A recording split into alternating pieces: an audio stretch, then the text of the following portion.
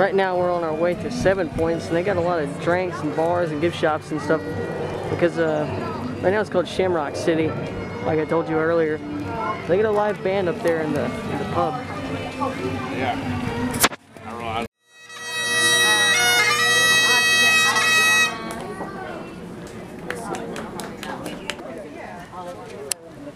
If you guys look straight ahead, you can see exactly 7 states right there. Yeah, that right there, This is my dad. that's Missionary Ridge right there, running the length. Okay, I got it. We're now entering Fairyland Cavern. Goldilocks and the 3 Bears. This one's too hot. This one's too cold. This one's just right. Oh, look, this is amazing. Is that first one? Yep. That's little lady with the shoe. Cinderella here. That's awesome.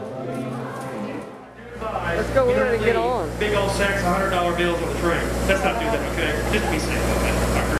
The original right-of-way today, but there are a few areas, such as the one we're about to view down and to your right, what appears to be a gravel driveway, and that swampy-looking area over there. That gravel driveway is actually where to demonstrate one, and as you can all see for yourselves, quite literally, this is the end of the line.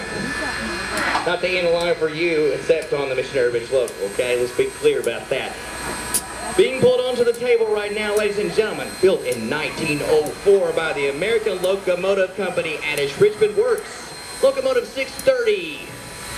It's a KS1 consolidation.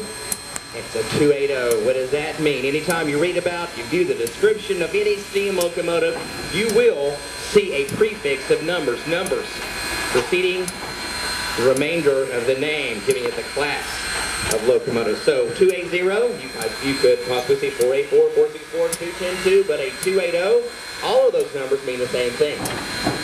We're talking about the wheel arrangement on that locomotive. So with the 630 being at 280, let's start counting wheels set. That's how you determine the wheel arrangement. Starting out with a set of 2 more things that look alike, look at these 2. That's the set of your 2 lead wheels, your pilot wheels. 2 larger driving wheels on both sides. 4 plus 4, because there's 4 sets on both sides. 4 plus 4, so 2, 8. How many underneath the cab? Hold it up. 0.